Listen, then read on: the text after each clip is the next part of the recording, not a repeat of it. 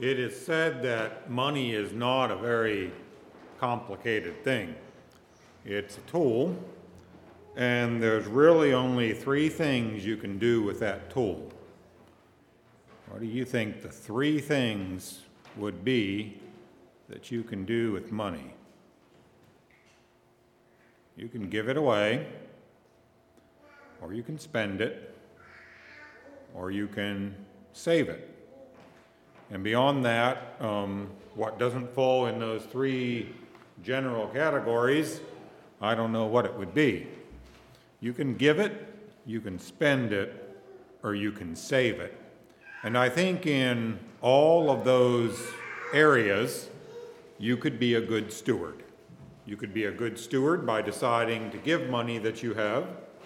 You could be a good steward by deciding to spend money that you have for certain things. And I think you can be a good steward by trying to save. So between tonight and tomorrow night, we're going to spend a little bit of time looking at giving, and then we're going to spend a little bit of time looking at spending, or particularly debt, and then we'll wrap up by spending some time thinking about saving, how you might save and what might be appropriate to save for. Last night we ended up by talking about the nature of God, how God is a person who loves, and it says that because he loves, he is giving in his nature. He is generous. People tend to be selfish in their nature until they are trained to be otherwise. At least most people are selfish by nature, but God is a giving God. There are different ways that we could decide that we are going to handle our giving. We have some broad categories here we like to use. One of those would be we could decide that all giving is going to be done on a per capita basis. Per capita simply means per head. So whenever we have a need for which finances are needed, we're simply going to divide that out. I don't know how many members you have at your church, but let's imagine that there were 100 members at Myerstown Mennonite Church. And Myerstown Mennonite Church decided to address some need. Maybe it was a mission need for foreign missions. Maybe it was a need within the congregation. Some money was needed to help a family or help a person. And they would say, well, this comes out rather conveniently. We have exactly 100 members in our congregation. We need $1,000. So we can all do simple math. $1,000 divided by 100 members. Every person here owes $10. So every person here, if they would give $10, our need would be met. And then, simple, isn't it?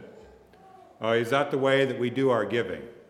We figure out what the need's going to cost, and we divide it out by the person, and then everyone, regardless of their occupation, the person who makes minimum wage and the person who makes $200,000 a year, they all give the exact same amount. That's not the way we do most of our giving, but it is a way that some giving is done. And it's actually an appropriate way for some giving to be done, everyone sharing the same. If you go into the Old Testament, there is an example of per capita giving. If you've never noticed this little passage before, it's worth looking up this verse and thinking about the situation that's being described. Jewish people had to pay what we would call temple tax. Every year, when a Jewish male, a young man who was of age and then on up until they died, they were supposed to go to the temple at least one time a year, and sometimes two, but at least one time of the year, they were supposed to show up at the temple no matter where they lived. And when they came to the temple, they were to bring money because they were to pay something for the upkeep of the temple. This was a per head gift. It says exactly what it was. It was to be a half shekel of pure silver. And it specifically says that the rich were not to give more and the poor were not allowed to give less. every person was required, every male, a half shekel of silver, and it didn't matter whether you made minimum wage or $1 million a year. The poor person paid half a shekel, and the rich person contributed would be the better word, contributed the exact same amount. Why would God structure it that for the upkeep of his building, every person paid the same? The rich person paid an amount which was almost nothing to them. The poor person paid an amount that they probably had to save up for, and it was a sacrifice. And God throwing in, the rich shall not pay more. You come with 2 half shekels, we're going to hand one back. No, you're not even allowed to give more. The rich shall not give more, and the poor shall not give less. He's been off work, doesn't have a whole lot of resources. Where is your half shekel? The poor shall not give less, the rich shall not give more. One explanation would be that what were they doing? They were coming before God. And when you come before God, there is no difference between the rich and the poor. Everyone comes on the same footing when they come before God. You're coming to my house. I don't want to be irreverent here, but maybe God says, I don't give a flip how much money you have. You can't give more. Doesn't matter how much you've got with you, you just keep your money. I do not need it. You may give a half shekel, and that's all you may give. And the poor people, I don't care how poor you are, I did give you some resources, and I expect a half shekel out of you. Everyone, when they come to God, is on the exact same level. The rich do not get treated better, and the poor do not get treated differently. Everyone is the same. I think we do some per capita giving today even.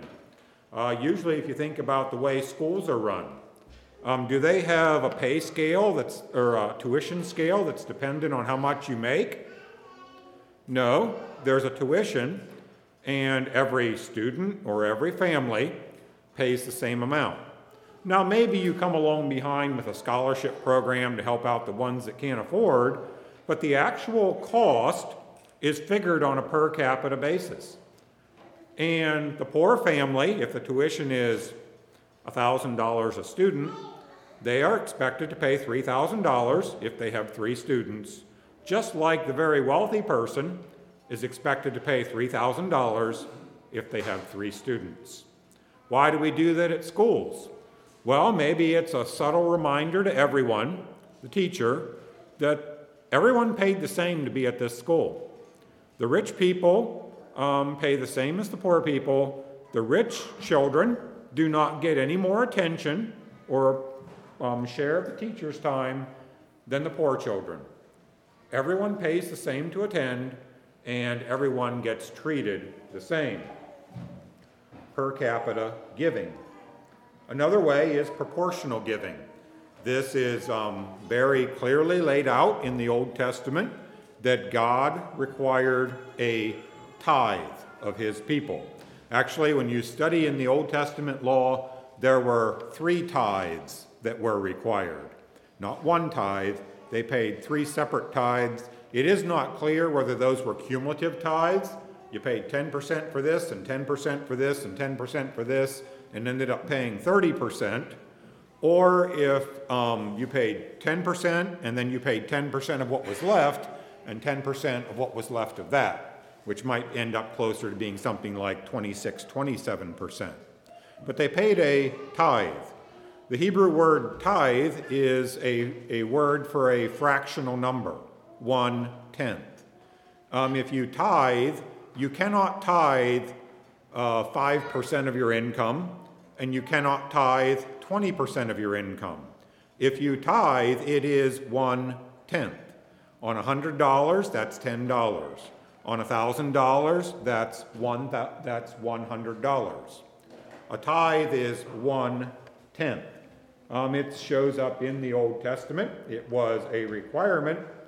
And one thing that is important to note is that the tithe was initiated. The first time we see this in Scripture is with Abraham.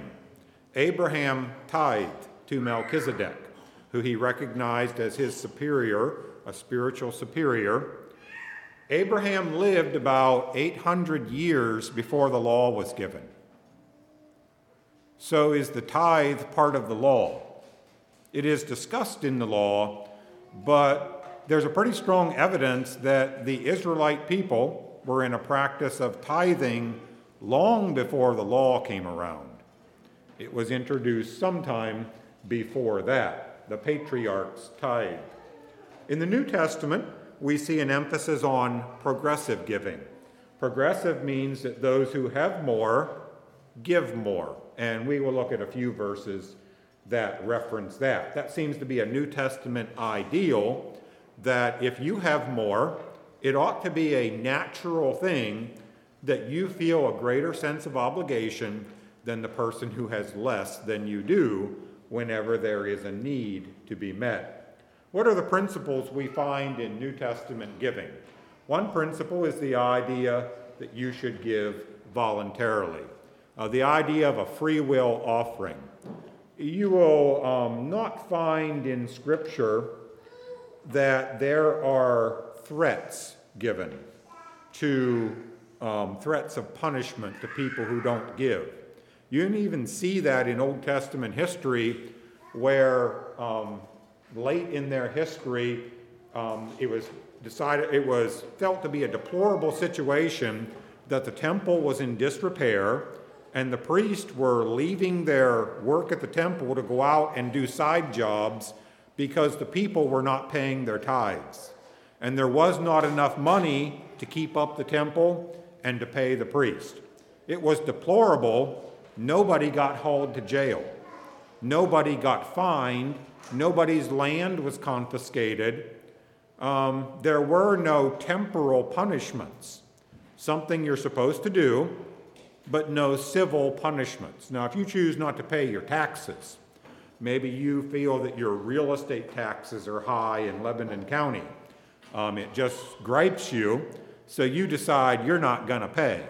It's just not right that they charge me that much for real estate taxes. I imagine that after some period of time, you will find something out. You will find out that you're not living in that house anymore because the county took your house, sold it for back taxes, and now somebody else owns your house. There is penalty if you don't pay your taxes. What type of penalty is there if you don't give? We do find in Scripture a warning. And the warning that's given is that if you do not give, particularly it says if you do not pay your tithes, you are a thief. You are robbing, and the person you are robbing is God. Now, it doesn't follow on and outline that your head is to be chopped off, or your donkey is to be confiscated, or your land is to be taken away, but it says this is what you have done. If you have not paid your tithe, you have robbed God. So there's now a problem between you and God. You are a thief. And likely there will be some outcome to that, don't you think? I think there would be an outcome to be experienced for that. There is a promise for those who give. And the promise is that God says, I will open the windows of heaven and rain down a blessing on you so much that you probably won't even be able to handle it. I don't necessarily believe that that is all financial. I think God does bless people who are generous, but probably the primary blessings are spiritual blessings. And those are worth much more than temporal financial blessings anyway. If you want to be a person who's blessed by God, be a generous person, and if nothing else, you will enjoy spiritual blessings. The Scripture says that you should give cheerfully. Attitudes matter. You like a cheerful person, don't you? Well, cheerful and generous they seem to be first cousins to each other. And then stingy and grouchy seem to be related too. What type of person is it that you want to be? The scripture says that God loves a person who is a cheerful giver. They give, so they're committing a deed, an action. Okay? They are sacrificing their money. They are giving their time. They're making themselves available for God's work or to help other people. And they're not even unhappy about it. It actually made them happy that they got to help. So, you can give without being happy about it. You can write very large checks and it just sort of gripes you that this need existed and I had to pitch in and now I won't be able to do such and such. What type of giver are you? It says that God loves the person who gave, and they actually were happy about it. It kind of made their mouth go up in a smile instead of go down into a frowny face, because they got to do something that helped other people, and it was something they did for God. It just made them happy. The scripture clearly says in the New Testament that you are to give anonymously. You can find this in the book of Matthew, that there is a reward. God says, I take note of the people who try to give anonymously. They will get their reward from me. Maybe no one else in this life will ever find out who did that or who gave that. They will never get told thank you by another person. They will receive no recognition here on earth, but I saw what they did, and I will make sure that they get rewarded for what they did. On the contrary, the people who want to be recognized for what they do, they want people to think well of them for giving.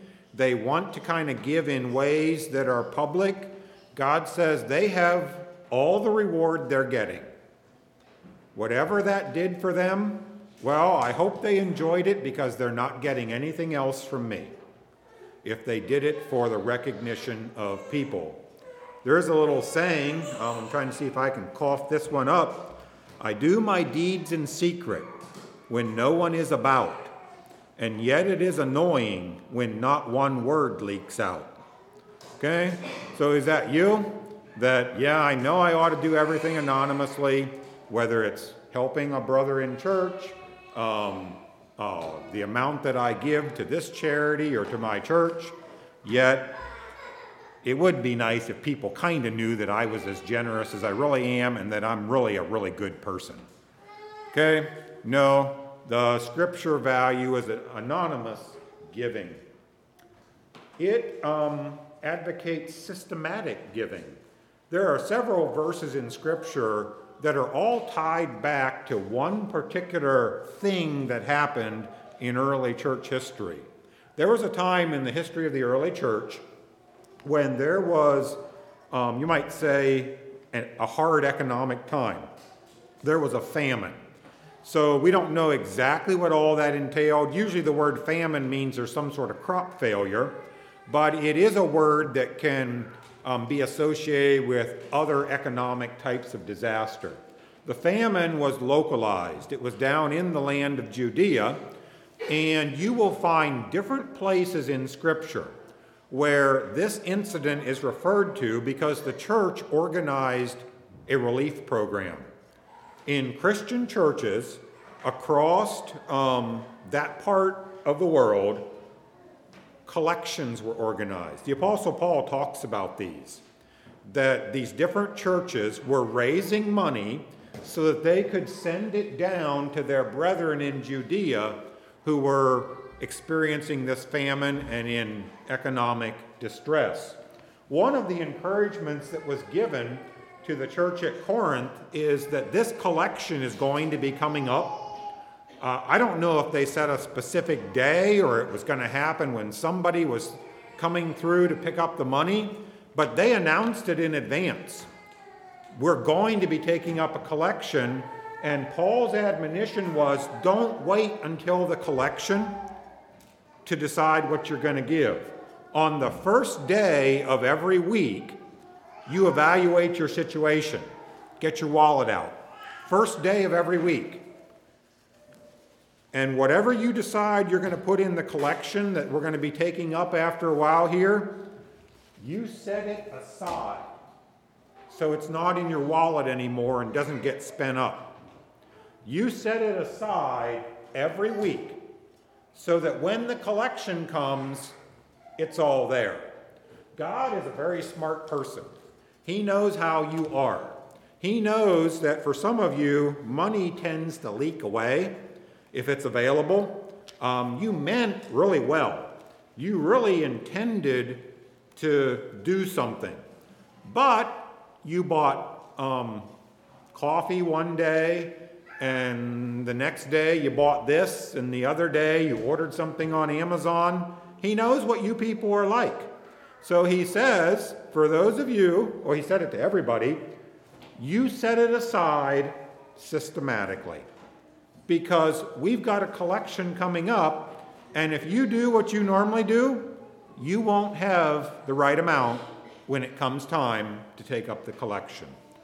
So your giving should be systematic. You should have some sort of plan to your giving, and I think you can understand when's the best time to decide what you're going to give. As soon as you get money, as soon as you get your paycheck, that's the best time to decide how much of that goes into giving. You can train little children very easily. Old people are very hard to train. Children are very easy to train. If you have small children, I recommend that you give them some money. I don't like the idea of allowance where children are, they kind of start feeling like mom and dad owe me money. Hey, mom, pay up. It's time for my allowance. We never had allowance in our family when we raised our children, but we decided early on that we were going to give the children some money on a weekly basis. It was made very clear to them, this is not pay. You do not get paid to feed the dog, to clean your room, to sweep the living room, or to take out the trash. You're part of this family, and if you're in this family, you are going to work, just like everybody else works, and you get paid nothing for being part of this family. But because we want you to learn how to handle money, we are going to, of our own free will, give you $1 a week. We started as soon as they could basically sort the money into piles, and one of the lessons that went with that is when you receive money, you always give. You always give at least 10%, so when they got their $1, we always gave their $1 in dimes. Even a child who hasn't been to school yet, in very short order will learn to put their dimes in a row and to pick one of them up and to put it in an envelope or a piggy bank that's their giving money. And when you train a child to do that for about the first 5 years that they can pick up a dime, it is hard for them to quit when they're 18, 28, or 74 years old, because you have trained them to do something. The rest of our little training plan there was that the first one, you had to pick up and you put it where you put your church money, your giving money. The next 3 dimes you picked up and they went in your little savings account thing. And you couldn't spend it for anything, even if you died. It was for future. It was for your car someday or your house someday when you get big. The other 6 dimes went in your spending, and you could spend them with mom's permission for at least the first couple years, and I'm getting off track here. But we taught the children, you give systematically. When do you give? As soon as the money comes in your possession, you spread that money out, 10%, 1/10. Okay, you can do that with your paycheck. You can do that every time you receive money as well. Biblical principle, give proportionally. God says, I don't care what you don't have. You know, how much money you have is irrelevant to me. What I'm after is a person who has readiness of mind. You want to give. It doesn't matter how much you have, whether you have a little or you have a lot. It's important to me that you are ready to give. I'm not going to judge you on what you didn't have to give. I suspect there's probably somebody in this room that has never been able to give $1,000 at a time. You never wrote a $1,000 check to your church or to any charity yet in your life. And the reason you haven't is because you've never had that kind of money to give at one time. God does not care that you've never done it because you never had it to give. He is perfectly happy if you gave what you did have to give. That is what is of concern to him. The scripture says to give purposefully, every man according as he purposes in his heart. That word purposes means decide. Giving isn't something that you do this way. You're sitting in church and kind of paying attention, and all of a sudden you realize they're taking up the collection, and you quick reach back here, and here comes the offering plate. It's already heading down your aisle. You hardly even have time to look, and you just reach in and grab something, and you put it in before it gets to you, before it gets past you. No, there should be more decisions about that. How much do you plan to give? I think if you're maybe a youth age person, you should make a decision. Okay, I kind of know what I make about, or what I can expect to make in a week or in a month, and I have an idea what my expenses are.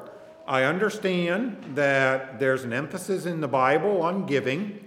There is good teaching on tithing, giving at least 10% to the Lord. How much am I going to give? Am I going to give 10%?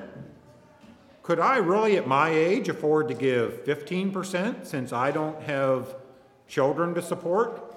Maybe at my age I could even afford to give 20% because I don't have a family to support and I don't have to pay the mortgage and Dad pays the electricity. So maybe at my age I can decide I'm going to give more than I might be able to give later in my life. I think as a married couple, your giving should be something that you decided. You know, you look at your checkbook. Maybe you can do this about December, January. After all, you know, we weren't diligent about this. We just kind of gave as we gave. But end of December, we're going to go back in the checkbook and we're going to figure out how much we actually did give. Add it all up, get a calculator out, try to remember all the times we gave cash. Okay, we're going to arrive at a dollar amount. This is how much we gave last year, our family. Was that good enough? And often I think you'll look at it, you know, when you see the actual number and you'll say, you know what, that doesn't feel like that was good enough. This is about how much we gave last year. Let's decide how much we're going to give next year. And maybe last year when we added it all up, it only came to $848. You know what? We can give $1,500. We really could, couldn't we? Or we could make that our goal for this next year. We're going to decide to do it and decide on an amount or a percentage. We didn't tithe before. We never have. We're going to decide we're going to start tithing and we're going to do it. And that means we're going to have to make it work, we're going to have to do it out of every paycheck. You can make decisions about this. The scripture says you give as you decide in your heart, and then you follow through and you do what you decided. You make lots of decisions. I think you're capable of making that decision too. How much are we going to give? Give responsibly. When they took up this collection, it says that they sent it to the brethren down in Judea by the hands of Barnabas and Saul. They would not have had to wait that long. Probably every day of the week there were travelers and merchants and sea captains heading down that way. They could have just went down to the port in the city of Corinth and looked around and, anybody going to Jerusalem? Yeah, I'm heading that way. Here, please take this money and make sure it gets to so-and-so.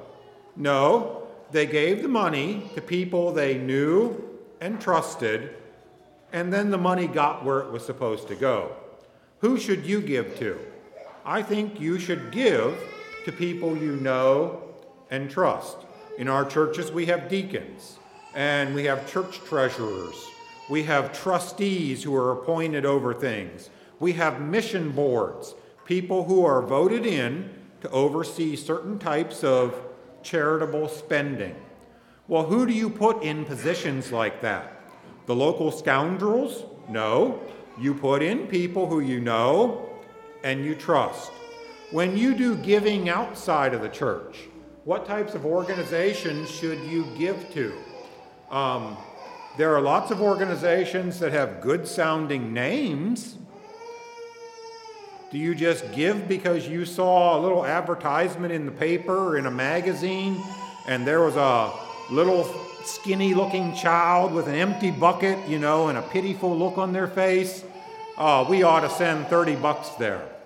Well, maybe you should, and maybe you shouldn't. Who are those people, and what don't they do? In my work at Foundation, I work primarily with people who are using the gift fund program, and I got a call one day to see a person, doesn't actually live very far from here. I can say it was a Weaverland person. That's nothing against Weaverland or for Weaverland, just it happened to be a Weaverland conference person. And it was a older couple, and they weren't clients of the foundation, but he had met me somewhere. I didn't remember him. And he said, I'd like you to stop by my house. We do some giving, and we try to keep it quiet, but we heard that we should be careful about where we give. So I'd like you to come and look over the list of the places we give money to and help us figure out if we should be supporting all of these. And that's part of what we do at Foundation. So I sat down, very nice family, elderly man, woman, they are retired, and they were generous people. They were supporting their church. They were faithfully supporting a list of charities about this long. Some of it was $100 a month, some of it was $50 a month. And one of those charities caught my attention.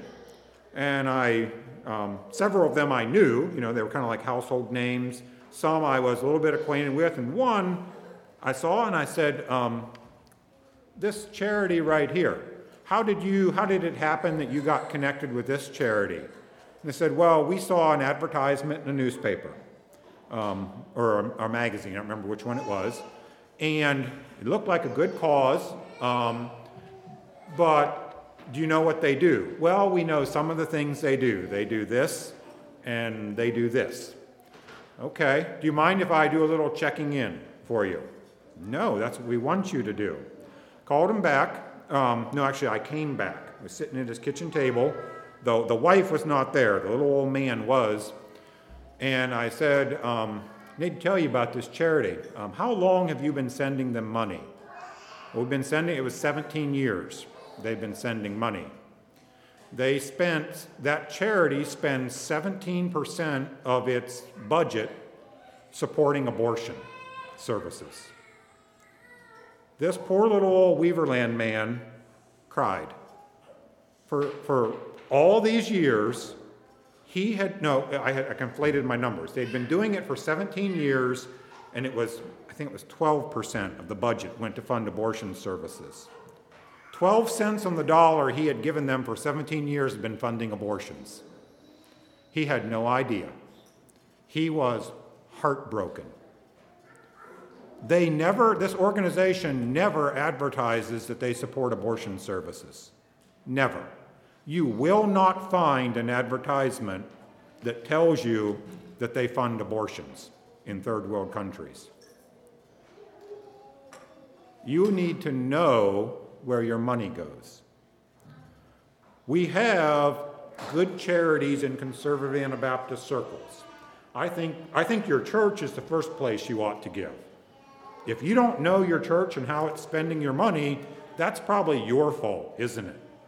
You have good opportunity to be well acquainted with how your local congregation is spending its resources. If you feel good about going to church here, then you ought to feel good about supporting all the things that your church is spending money on. You are part of Keystone, right? Keystone has a mission organization, Olive Branch. You can probably feel pretty good about supporting that because you ought to be pretty well informed about what that mission organization does. There are other mission organizations. Lancaster County is full of them. There are some up here in Lebanon County that do very good work. They are run by people who have similar faith and practice to you. You have reasons to trust these people. That is a place you should give. I think you can give beyond that too. You can give to parachurch organizations. You can give to general Christian organizations, like maybe a Bible sending organization that's sending Bibles to a foreign country. But do know who you are giving to and be informed about how they are spending the money that you give them. Give responsibly. Give sacrificially. Of course, Jesus is our example. He gave everything, and if we're modeling our life after Jesus, we will want to be people who give until it actually costs us something. We don't just give the fat, the excess that we have. We give, and then we're actually willing to sacrifice something of our own that we would have liked to have had so that we can give generously. The second great example we have in the New Testament is that poor widow. And that is, to me, I think it's actually one of my favorite little stories in the New Testament. There was a day when Jesus was at the temple with his disciples, and from the description, he was evidently in the courtyard of the temple. And in the courtyard of the temple, Josephus actually speaks about this as well. There was a big box they had placed, a wooden box, and this box, like a big chest, we would say like a cedar chest or a hope chest, that type of a box, there was a hole in the top, and as you came in, if you had some extra money that you wanted to donate, you could put it in that box, and then the priest would use it to help with the upkeep of the temple and things related to the service of God. Jesus was sitting there, and people were coming through and they were putting their money in. Some people were putting in a lot, and some people were putting in less. And Jesus, in my mind, and by the way I picture this, he nudges his disciples and he says, "Did you see that? Did you see what that little widow just put in?" Well, no, they probably didn't. Jesus is not me. So if it was at our church on Sunday morning and they're passing the collection around, it would probably be, would we consider it rude if it was passing along the row and it came to him and he put a check in, and when it came to me next, I pulled his check out to see how much it was. And then I said, "Hey, do you know what he gave?" and mentioned it to somebody else and said the amount. We would not consider that appropriate, but who owned this money? Whose house was it? He was in his own house, and he owns all the money, right? And he said she gave 2 mites. A mite was their smallest denomination coin. It is smaller than our penny. It's about 1/3 the size of a penny. She gave 2 of those. And probably you would have had to have pretty good glasses to see them as they went in. Jesus was watching. He was watching close enough that he knew what she gave, and then he commented it on to other people. He commended that little old woman, and he said that she gave everything she had. Jesus has pretty good eyesight. Not only does he see what you gave, Jesus can see how much was left in your pocket and in your checkbook after you gave. He knew that she gave everything she had. She did not lose her reward. What do you imagine happened to her after she gave the last little bit she had? She went home and starved to death, probably, right? Or do you think the God who saw what she gave and knew that she gave everything she had, do you think he took care of her? I would like to think that he took care of her. Actually, I believe that he took care of her in one way or another. But she gave sacrificially. Have you ever done that? Have you ever gave enough that it actually hurt you? You were not quite sure how you were going to pull it off. But you felt compelled to give, and you gave. We don't know probably a whole lot about sacrificial giving because we are the rich people. And when we give, we have enough left over that the outcome of what we wanted to go do on Friday night is not in doubt. We will still be able to go do what we wanted to do on Friday night, whether it's go somewhere special or go out to eat, because we don't give sacrificially. The scripture encourages, blesses sacrificial giving. How can you get to that point? Well, the first step would be to give yourself. If you actually give yourself to God, you give up your life to God, he gets all of your money in the package deal, doesn't he? I think that's what that couple had to do in that story I told you the other night about the ones that gave away their down payment fund. They were saving up for their house. They had to get to the place where they just kind of gave themselves up. If God is clearly tapping me and saying, I want this little pile of money you have, if I give myself up, I'm giving up my future, I'm giving up my plans, I'm giving up my dreams and my goals, then God will get whatever amount of money he wants out of you. And probably the amount does not matter to God so much as the fact that he gets you to the point that you're willing to give yourself. And once you're willing to give yourself, then the rest just naturally falls into line. What should you not give to? There are some things you should not give to. Do not give to telemarketers. Telemarketers call. For a long time, it seemed like we weren't getting many calls. It had kind of slacked off, and I don't know if it's an uptick in the industry anymore. About every third call that comes to our house is a telemarketer. It's annoying, it's aggravating, but it's also foolish to give to a telemarketer. Telemarketers are people who collect money for a living. It is their job. They are not calling from the place that they're telling you, they're calling for that place. They are being paid on a contract to collect money. In 2/3 of telemarketing operations, the telemarketer collects at least 50% of the donation for making the phone call. So if it is a good cause, it is something you would have wanted to support, send a check directly to them. In our day and age, you can Google it and find out all kinds of information about the charity, and you can get their address and send a check to them, and they get what percent of it if you send it directly to them? They get 100% of it. If you send it through the telemarketer, in, what did I say, is it 2/3 is the statistic? 2/3 of the cases, they're going to skim at least 50% off.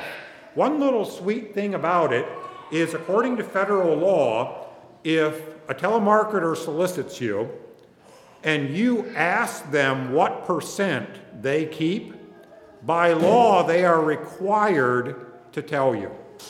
They have to tell you the percentage they keep.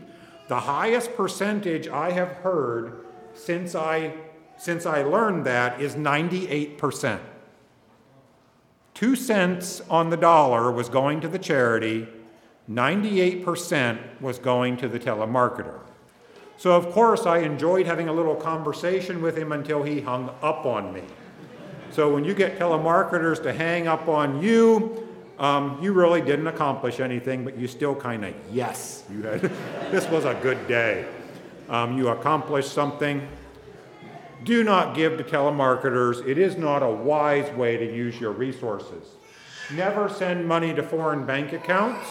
That is profoundly unwise. Any entity that is worthy of your support will have a church or charity that's U.S.-based that will handle the funds. Be careful about mail advertising. You know, there are lots of pictures of skinny kids with empty buckets and sad faces. Do not give on emotional appeal. Give as a rational decision. Do your homework. If you want to give to starving children, give through a reputable organization that you know the type of people who are running this, and you understand that the money will be used well. Disasters create needs, but every disaster has a long line of swindlers following it, eager to empty your good intentions. What should you give to? You should give to your local brotherhood needs. The scripture says that when you have opportunity, do good to everyone.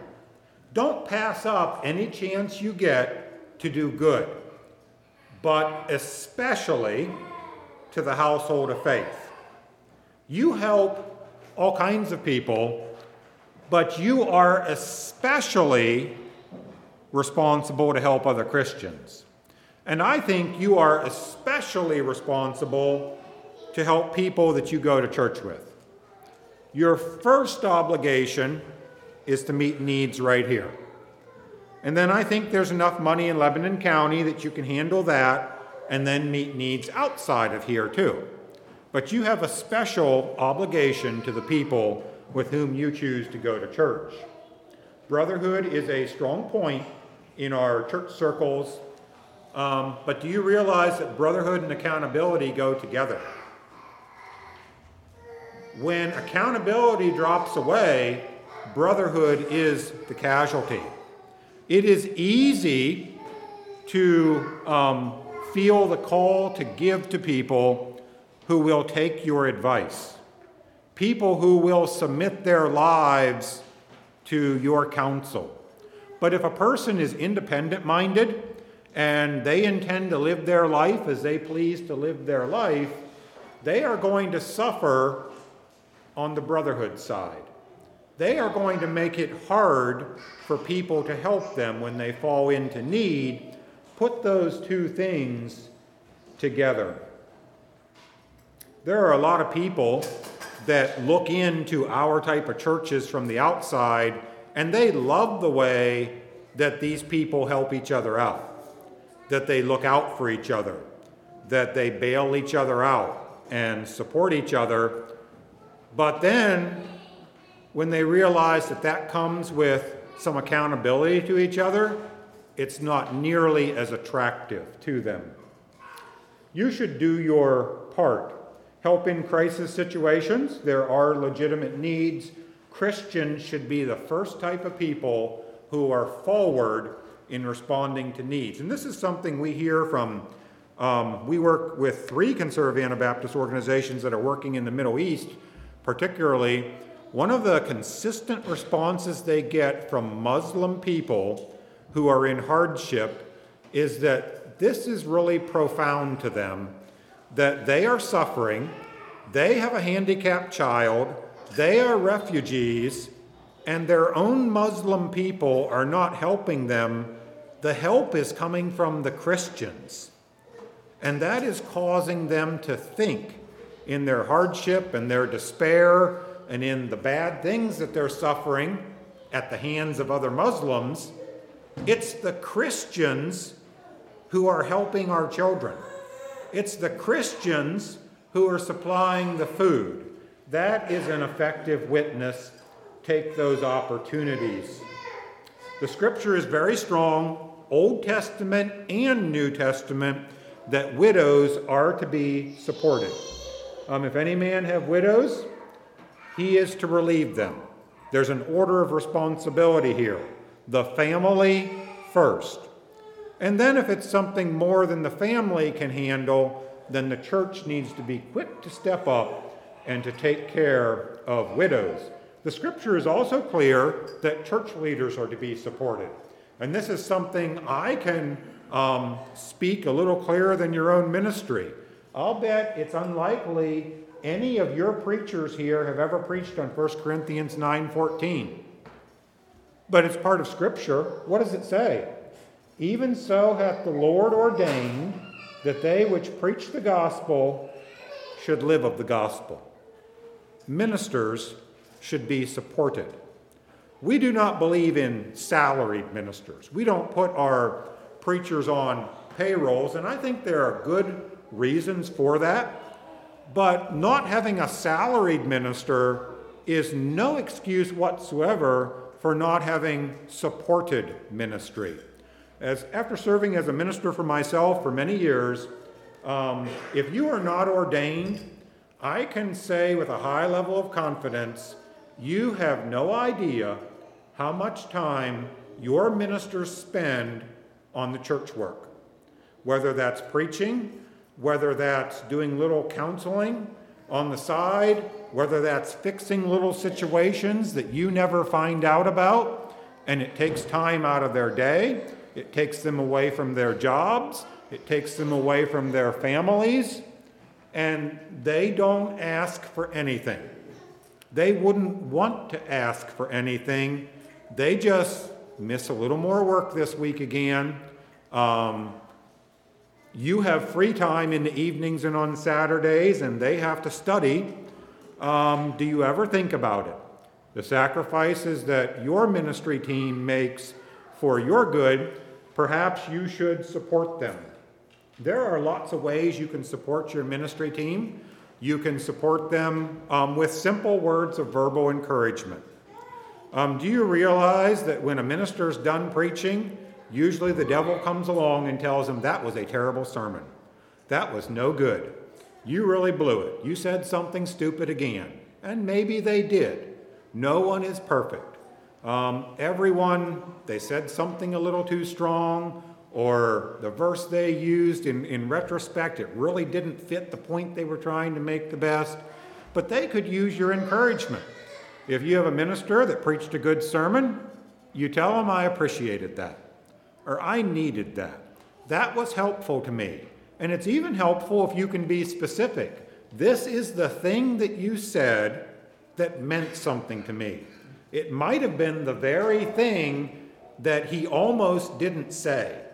He was a little bit afraid to say that. He worked up his courage. He said it anyway. He quoted that verse. And here, the whole sermon was meant for you. Everybody else at church was irrelevant that day. God had planned out that whole sermon and burdened that man. I want you to say this, and it was because of you. You were the person that was supposed to hear it. And if you know that you were the person that was supposed to be for, maybe it would do a lot for your minister if you would say, hey, you said this one little thing. That was 100% me you were talking about. I appreciate it. I've got something to work on. Pray for me. I'm going to be thinking about that this week. Or I'd like to hear more about that. That is good. It can go beyond that. You can give services to your minister. Your minister burns wood. Just say, hey, I want to know when you're cutting firewood, because I'm going to come help you. Or if you know he's off preaching for a week, maybe he got invited to do an assignment somewhere, and you know he's leaving, coming up and saying, hey, I know you're going to be gone in 2 weeks. Don't worry about mowing your grass. I am coming over and I'll mow your grass. I'll either use your mower or I'll bring mine, but you're going to be gone. Don't even worry about the grass. I'm mowing your grass in 2 weeks, the week that you are gone on assignment. And you can also give small gifts. These gifts do mean something to your ministers. I can well remember the most meaningful gift I ever received as a minister. In our little mailbox at church, one time I found a little index card. And this index card was from a little boy about this big, and his name was Trevor. and he had 2 quarters taped on there. And he said something like, "I like the stories you tell, and here is money to buy a Pepsi, because I like Pepsis." And he knew that I liked Pepsis. Well, his 50 cents couldn't buy me a Pepsi because Pepsis are more than 50 cents anymore, but I enjoyed that Pepsi that I bought with his 50 cents and a few more of mine, probably more than any Pepsi I ever drank before. Because a little guy told me he liked the stories I told, and he listens in church. Okay? You can do things like that to support your ministers. You ought to. I spent a little bit of time on that because they can't stand up here and preach on this verse. So somebody who doesn't live here has to come and tell you, you need to do a little better job of supporting your local ministers. The scripture outlines an order of support. You are to take care of yourself. No one else is responsible to pay your way, unless you're, a dependent person. But by and large, you should be paying your way in life. You should be working, and you should be supplying for your own needs to the extent you are able to do that. You should take care of your own family, and that runs uphill and downhill. You take care of your own children and supply for them as everything you're capable of doing. And then as your parents get a little bit older, who should be taking care of mom and dad? You should be taking care of mom and dad. I do not think it is morally wrong for older people to go to a nursing home if they need that type of care, but that is the exceptional case and should not be the rule. Parents should be cared for by their older children. They took care of you when they were little. They changed you, and if necessary, you change them when they get older, and you owe it to them. They invested in you. You be willing, within your ability, to invest in them.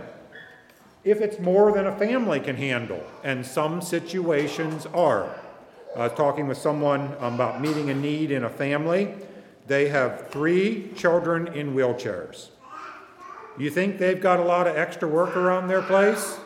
Do you think they need a little extra support? Yes. Is it more than the mom and dad can handle? Yes. Their church people need to be stepping up to the plate, sending somebody in to help, sending a little bit of money over because dad's staying home from work because mom can't quite handle 3 wheelchair children all day long by herself. Yes, the church ought to be helping when it's more than a family can do. I do not think it is morally wrong to use a government program if you're paying taxes, but you cannot find that in the scripture, where the scripture says apply to the government for assistance. I think the model that we can see in scripture is you do it yourself, if you're able. When you're not able, your family is responsible around you. And then when the family isn't able, you ought to be in a church that ought to do that for you to the extent they are capable of doing it. In conclusion, I think giving is an investment you make in heaven. God sees what people give. God appreciates people who are cheerful givers. I do not promise you will be rewarded in this lifetime. But God, being the type of person he is, I do not think you will lose your reward. We're going to introduce this topic now, and we're just going to do the definitions. I'm a simple person, so I try to keep my definitions as simple as possible. What is debt? Debt is money that you borrowed. What is interest? Interest is the rent you pay to use someone else's money. Rent is easy to understand. If you live in somebody else's house, generally you need to pay them for the right to use their house.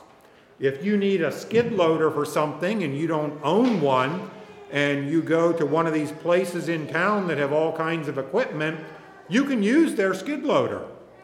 You just need to pay them something so much a day or so much an hour to use their skid loader. We call it rent.